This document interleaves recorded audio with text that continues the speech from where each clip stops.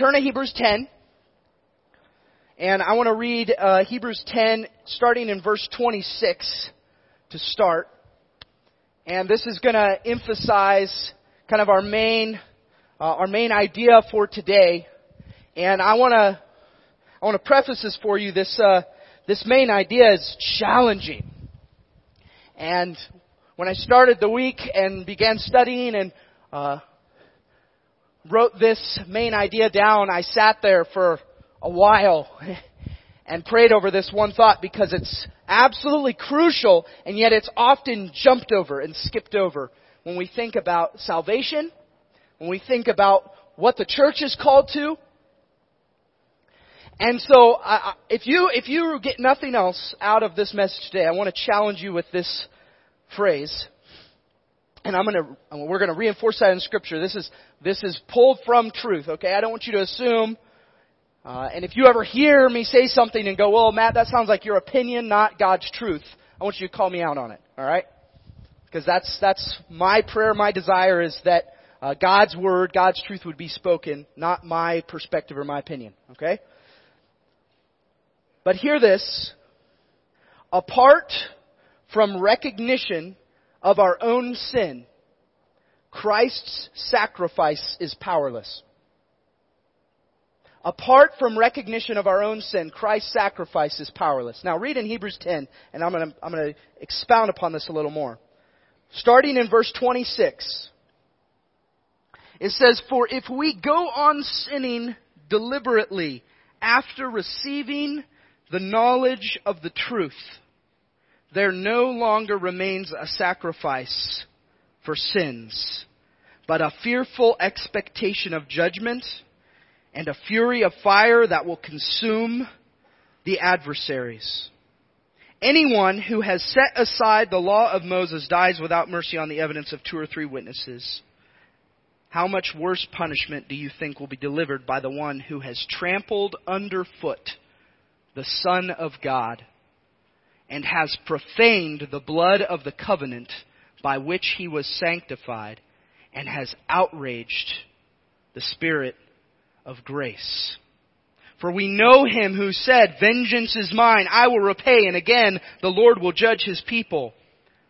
It is a fearful thing to fall into the hands of the living God." Now, again, what I'm emphasizing by this statement is this truth, not that Christ's sacrifice is void of power at all. Rather, in our own personal lives, if we fail to recognize our own sin, His sacrifice is powerless for us as people. That is, apart from recognizing our sin, apart from recognizing our guilt, why did Jesus have to die? And by me saying, if I state that I'm not living in sin, I'm not a sinful being, then at the same time I am saying I have no need for the sacrifice that Christ made. And it brings to root this reality that apart from recognition of our own sinfulness, Christ's sacrifice is powerless. Now imagine for a second that you are sitting in a courtroom and you hear the sound of the gavel. This is really not working for that. In my head, that was a lot better. You can picture it in your head, though.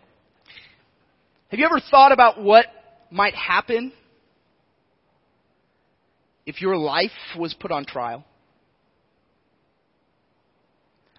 Who would stand in your corner?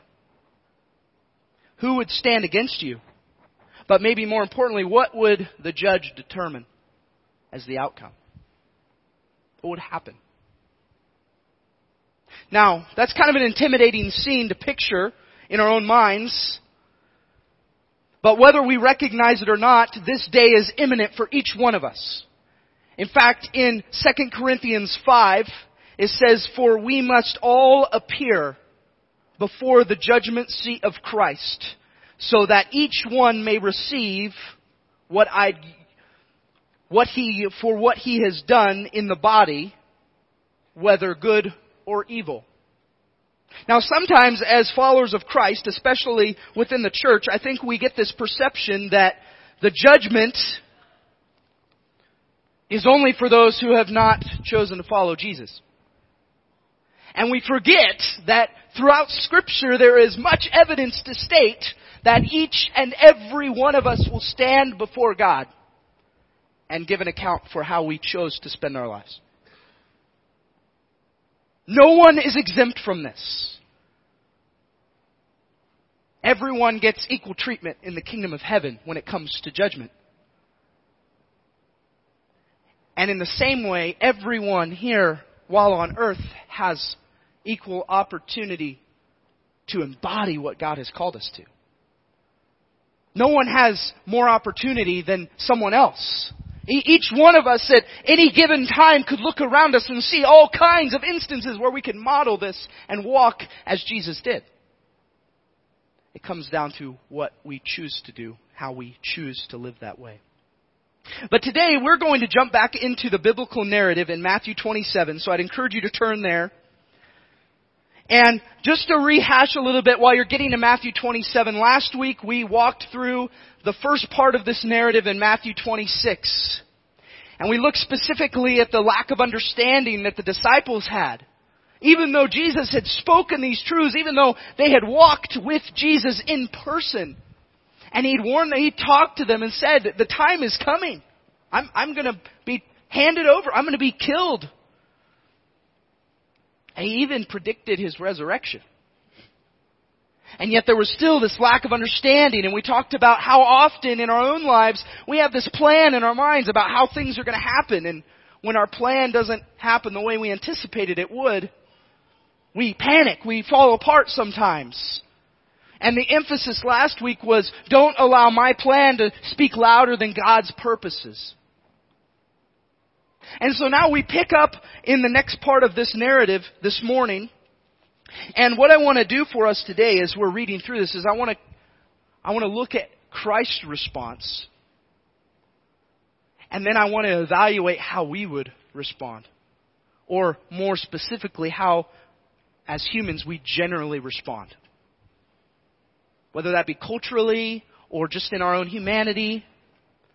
And doing this all under the lens of recognizing that apart from recognition of our own sinfulness, Christ's sacrifice is powerless. And so coming to this text in verse 1, and we're going to jump around a little bit here. Chapter 27 says, when morning came, recognize at this point Jesus has already been arrested. All right, He's already been taken into captivity. When morning came, all the chief priests and the elders of the people took counsel against Jesus to put Him to death. They bound Him and led Him away and delivered Him over to Pilate the governor. Jump to verse 11 with me. So now Jesus stood before the governor, and the governor asked Him, "Are you the king of the Jews?" And Jesus said, "You have said so." But when He was accused by the chief priests and elders, He gave no answer. Then Pilate said to Him, "Do you not hear how many things they testify against you?" But He gave him no answer, not even to a single charge, so that the governor was greatly amazed. Now at the feast, the governor was accustomed, the feast being Passover, just to clarify that, the governor was accustomed to release for the crowd any one prisoner whom they wanted. And they had then a notorious prisoner called Barabbas. So when they had gathered, Pilate said to them, "Whom do you want me to release for you? Barabbas or Jesus, who is called Christ?" For he knew that it was out of envy that they had delivered him up. Besides, while he was sitting on the judgment seat, his wife, that being Pilate's wife, sent word to him, saying, "Have nothing to do with that righteous man, for I have suffered much because of him today in a dream." Now the chief priests and the elders persuaded the crowd to ask for Barabbas and to destroy Jesus.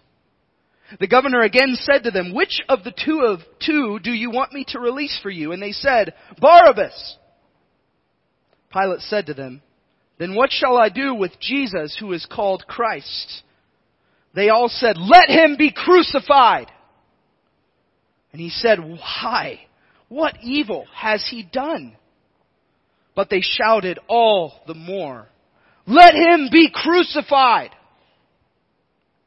So when Pilate saw that he was gaining nothing, but rather that a riot was beginning, he took water and washed his hands before the crowd, saying, "I am innocent of this man's blood. See to it yourselves." And all the people answered, "His blood be on us and on our children." Then he released for them Barabbas, and having scourged Jesus, delivered him to be crucified. Now this is one of those narratives in Scripture, church, that we're in danger of becoming numb to. When we read this, it should bring a weightiness. Because the reality is, the people that stood in the courtyard and yelled, "Let him be crucified," they were probably much like you and me. And the more the crowd went that direction, the more they followed. And even as we saw, the disciples ran in fear because they didn't know what was going to happen. But I want to highlight something that Scripture points out specifically, not just here, but even in the Old Testament, about how Jesus responded in the face of this. And that's that Christ was silent in the face of falsehood. None of these accusations that were brought before the council, were brought before Pilate, were accurate. They were false claims that were made to convict and make Jesus look really bad. And even we see Pilate's response, and he's going, "What has this man done? What is he guilty of?" And yet even Pilate went with the flow of where the crowd was leading, to the point that he washed his hands in front of them and said, "My hands are clean of this." It meant there was a guilt within him, right? To go, this man is not guilty. But these people, this is what they want, and I'm for the people. So you do it. You know what? I'm washing my hands. I'm not responsible for this.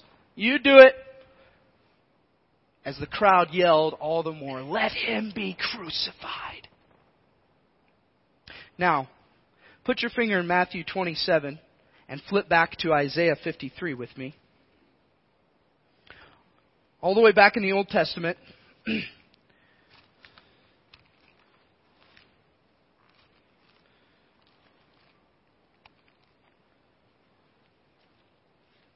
if you hit Psalms, you've gone too far. Isaiah 53.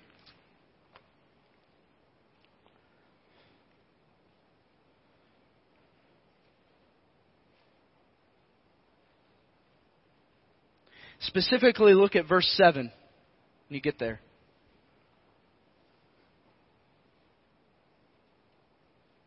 Isaiah 53 is believed to be one of the foremost messianic prophecies in the Old Testament, describing and depicting what was going to happen to the Messiah. And in verse 7 of Isaiah 53, it says, "He was oppressed and he was afflicted, yet he opened not his mouth. Like a lamb that is led to the slaughter, and like a sheep that before its shearers is silent, so he opened not his mouth. By oppression and judgment he was taken away. And as for his generation, who considered that he was cut off out of the land of the living, stricken for the transgressions of my people. And they made his grave with the wicked and with a rich man in his death, although he had done no violence, and there was no deceit in his mouth." Now, Jesus embodied these truths. And we see this in the narrative read in the Gospels, that His response to these accusations, to what's happening and what's going on around. Now, if we turn that and we shift that and all of a sudden we look at ourselves and our own tendencies, we defend our innocence. And we're really good at doing this. We're really good at making excuses, or the term I think I hear the most is, I was justified in the way I acted or the way I responded. I was justified in speaking that way to my family. I'm justified in talking about this person in this way because of how they've treated me or because of what's taken place. I'm justified in my desire to do my own thing and enjoy my own comfort rather than stepping outside of that to do what God has called me to. It goes on and on and on and on. But if we're not careful, what we start doing is we start justifying our sin. Sin being that which does not measure to God's righteousness. So if you ever want to question, well, how do I know that I'm really a sinner? I want you to look at the person of Jesus and how He lived and how He focused His time, His energy, and what He spoke, what His purpose was. And then look at yourself and ask yourself the same questions. If you want to go even further, highlight and look at areas of Scripture. Read through books like Philippians or the book we just finished, Ephesians, in the Bible. And as you're going through, circle the commands of Scripture and then ask yourself, am I meeting all of those? And the obvious answer is no, I'm not. But we have some really good reasons, right, for why we're not. We like to justify that. Oh, you know what? That's someone else's thing. This is more my personality. Whatever the reason may be, we often become masters of defending our innocence. What would our response have been in the place of Christ? We can readily admit and even see visibly around us that we are always seeking to prove in some sense or another that I'm a good person. This goes all the way back. This doesn't start with us, by the way. This goes all the way back to the first sin in the book of Genesis, right? Where Adam and Eve, God has placed them there and He's given them one command. Don't eat the fruit on this tree.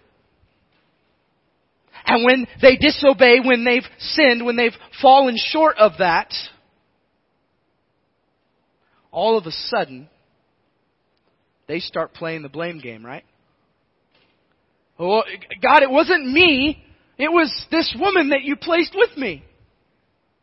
And the woman says, well, no, God, it wasn't me. There's the serpent that tempted me. Again, seeking to defend our own innocence in the midst of that. If we ever question why Christ had to die, it is for every instance that you and I demand we are innocent when we are guilty.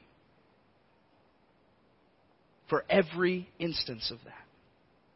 Every time we justify our actions, our sinful actions, that burden was placed on Him. Now let's continue this narrative and see what happens next. Let's pick up in verse 27. It says, then the soldiers of the governor took Jesus into the governor's headquarters, and they gathered the whole battalion before him, and they stripped him and put a scarlet robe on him, and twisting together a crown of thorns, they put it on his head and put a reed in his right hand. And kneeling before him, they mocked him, saying, "Hail, King of the Jews!" And they spit on him and took the reed and struck him on the head. And when they had mocked him, they stripped him of the robe and put his own clothes on him. and led him away to crucify him. As they went out, they found a man of Cyrene, Simon by name. They compelled this man to carry his cross. And when they came to a place called Golgotha, which means place of the skull, they offered him wine to drink mixed with gall. But when he tasted it, he would not drink it. And when they had crucified him, they divided his garments among them by casting lots. Then they sat down and kept watch over him there. And over his head they put the charge against him, which read, "This is Jesus, the King of the Jews." Then 2 robbers were crucified with him, one on the right and one on the left. And those who passed by derided him, wagging their heads and saying, "You who would destroy the temple and rebuild it in 3 days, save yourself! If you are the Son of God, come down from the cross." So also the chief priests with the scribes and elders mocked him, saying, He saved others, he cannot save himself. He is the King of Israel. Let him come down now from the cross, and we will believe in him. He trusts in God. Let God deliver him now, if he desires him. For he said, "I am the Son of God." And the robbers who were crucified with him also reviled him in the same way.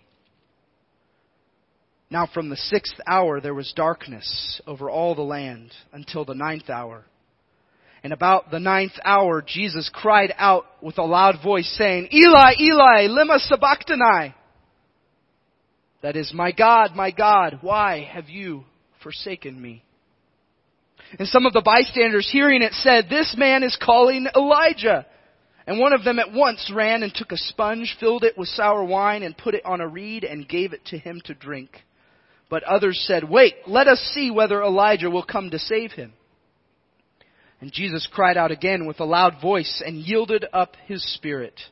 And behold, the curtain of the temple was torn in two from top to bottom, and the earth shook, and the rocks were split.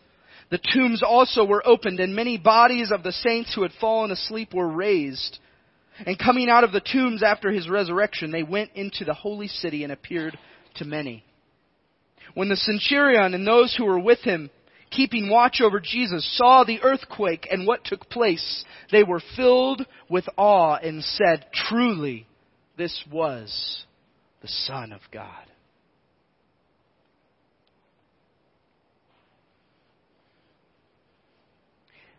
In considering what the people were yelling and deriding at Jesus as he hung on the cross,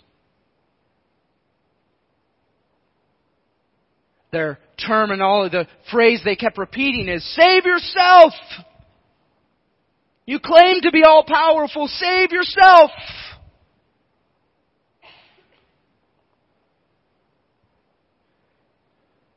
And yet, still no response. Christ was challenged to save himself, as we see.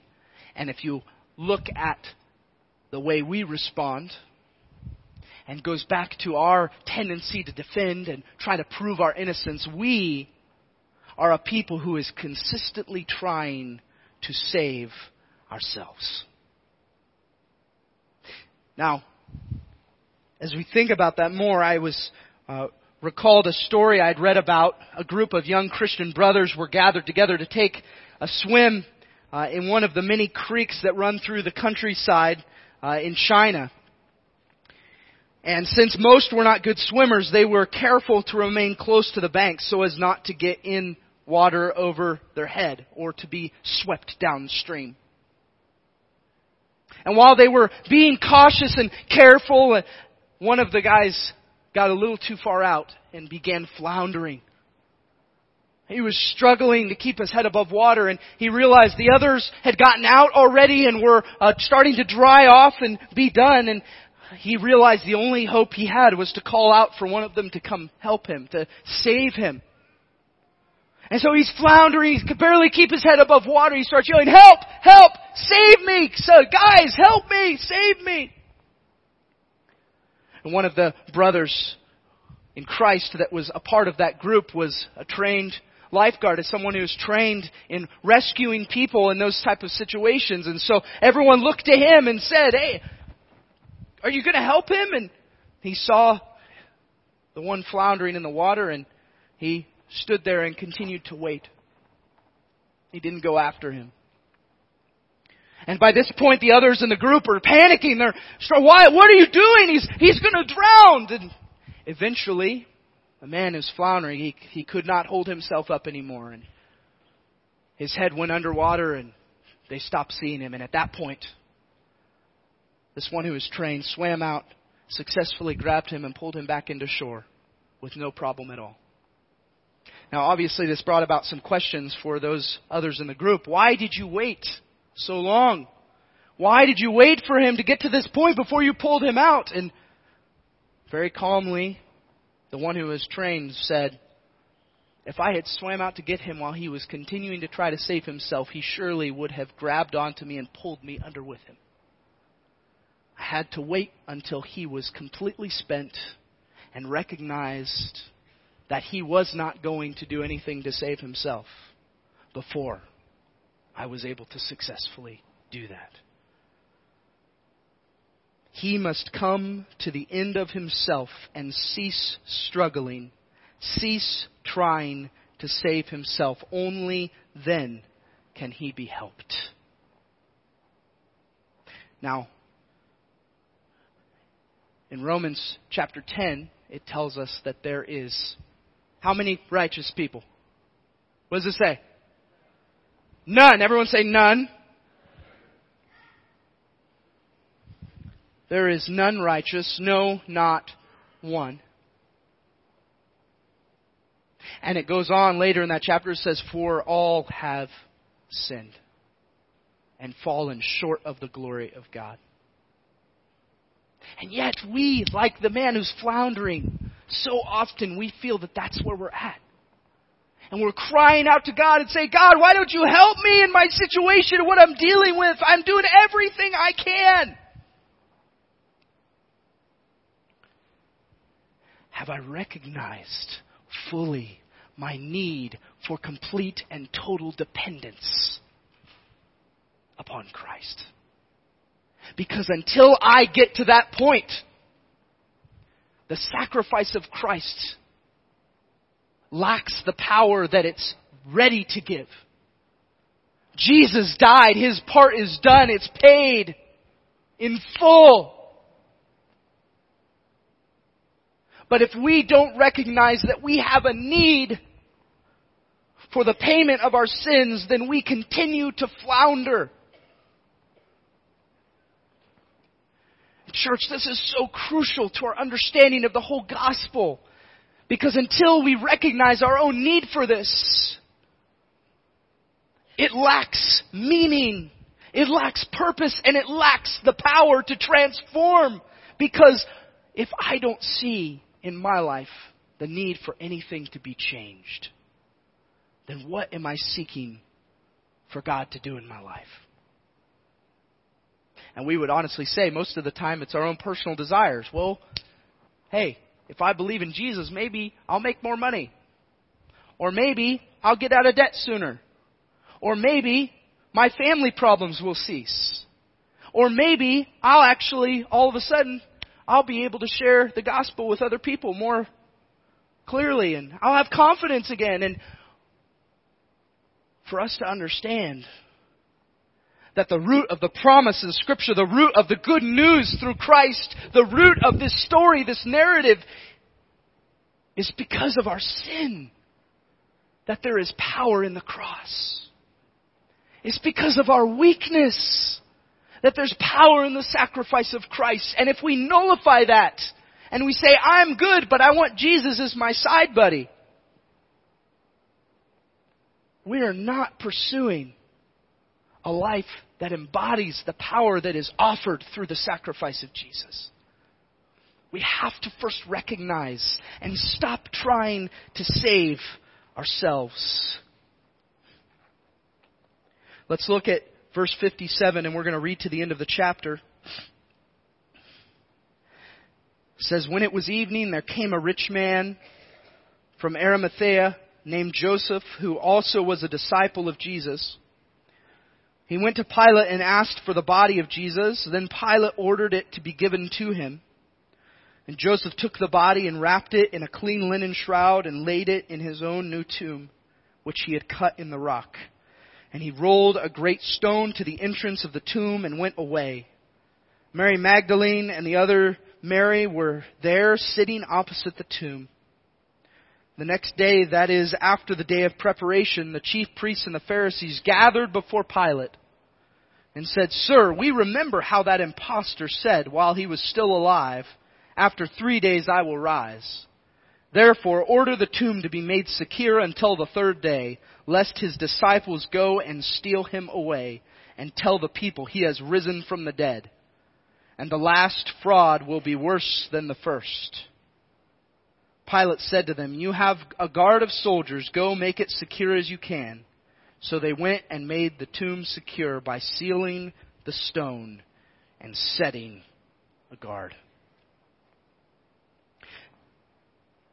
Christ was innocent but condemned. Christ was innocent but condemned. In 2 Corinthians 5, later on in the passage, it says, "For our sake he made him who knew no sin to be sin, so that we might become the righteousness of God." Pilate recognized it. Surely there was other people who recognized it. This man hasn't done anything of guilt. He hasn't done anything wrong. And yet condemned, crucified. And yet we are condemned, but counted free in Christ. Now, to emphasize this final point, to focus on this reality of true freedom only being found in Christ, as we consider this, I've got 3 passages I want us to read. But I'm going to have you read them. Okay? So, I'm going to have one person read each of these passages out loud, because I want us to consider these things. I don't want this to be something that we just hear on a Sunday morning and speak from up here and you go, "Yeah, that's what the Bible says." I want us to read and understand the freedom that's offered in Christ. So 3 passages, and I want 3 different people to look these up, and I'll bring you the microphone.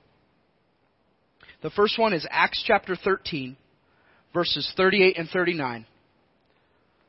Acts chapter 13, verses 38 and 39. The second one, someone else look this up, is Romans 6, 20 through 23.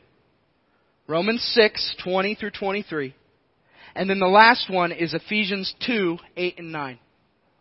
Ephesians 2, 8 and 9. Okay? So, the first one being Acts chapter 13. Okay? Acts chapter 13. Who's got that? Who's got Acts chapter 13?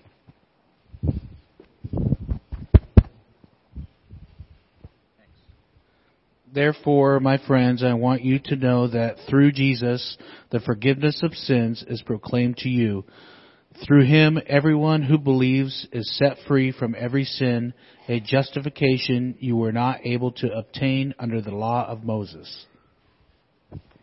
Everyone who believes is set free. Think about that. But think about at the same time that in order for me to believe in the name of Jesus to be saved, I first have to recognize that I need to be saved. I have to start there. God, I can't do this on my own. I need you. Everyone who believes is set free. A justification that was not achievable simply under the law of Moses. Simply under the practice of doing this on my own. Okay? All right, Romans 6. Who has Romans 6?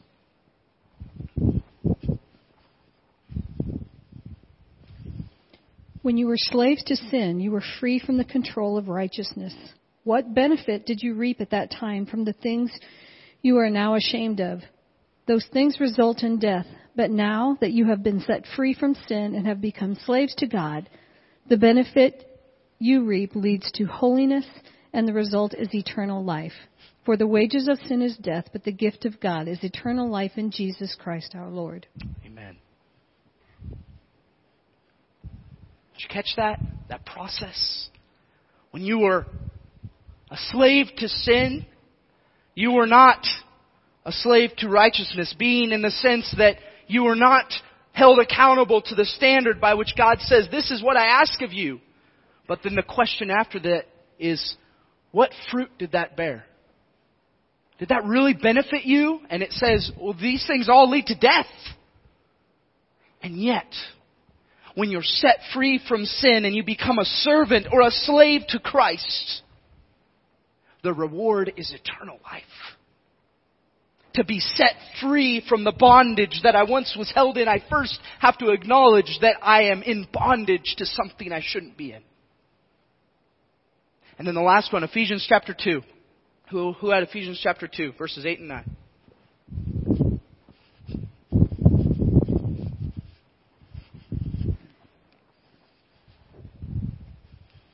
For it is by grace you have been saved through faith, and this is not from yourselves. It is the gift of God, not by works, so that no one can boast. Amen. For you have been saved by grace through faith. And this is not of works. That means it's nothing you can do. Turn to your neighbor and say, there's nothing you can do.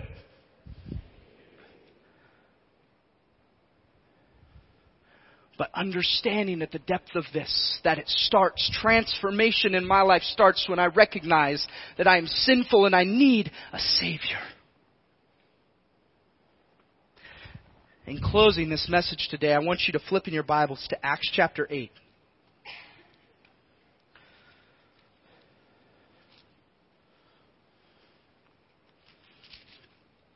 And this brings into account the story of a man who was searching, he was yearning for truth. He didn't quite understand what was going on or how to understand the depth of what Scripture was communicating. And so God brought a man to communicate that to him. Acts chapter 8. And I'm going to start in verse 26.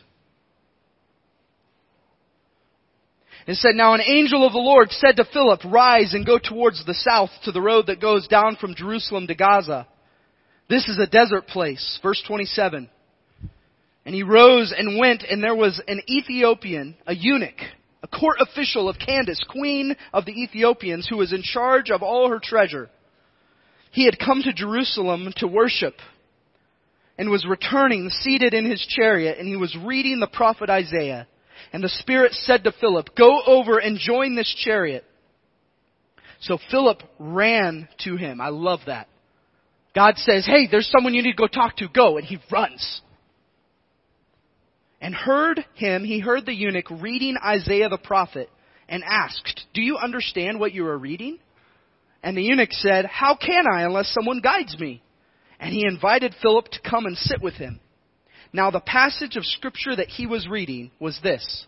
Look at this. Like a sheep, he was led to the slaughter. And like a lamb before its shearer is silent, so he opens not his mouth.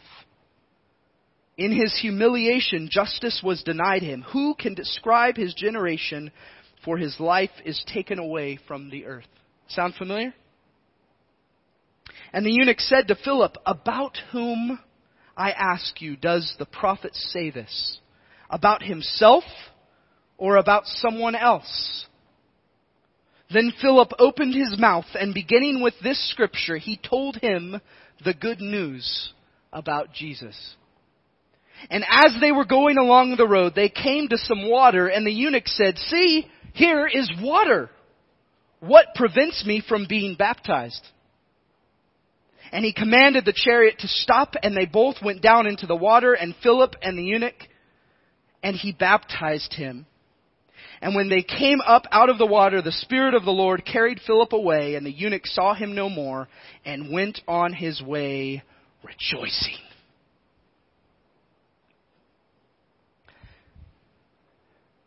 Now, this message this morning is focused on a recognition that I need a Savior. That Jesus died, not because He was guilty, but because I am. And as a response to that, and as we consider the struggle of committing and saying, I'm going to follow Jesus, we're going to end this service in a little bit different way. And maybe you're here today and you're going, that's me. I recognize, maybe for the first time, it makes sense to me that I am a sinful person in need of a Savior. Or maybe you've been wrestling with this for some time and God has been working on you and it clicked today and you go, I understand. I believe that He saved me. I believe that Jesus is the only way to eternity. And when we make that decision, when we make that choice, Scripture tells us that in obedience and in testimony to what God has done, we get baptized so that everyone sees that I make a public profession that I am not the same person that I once was.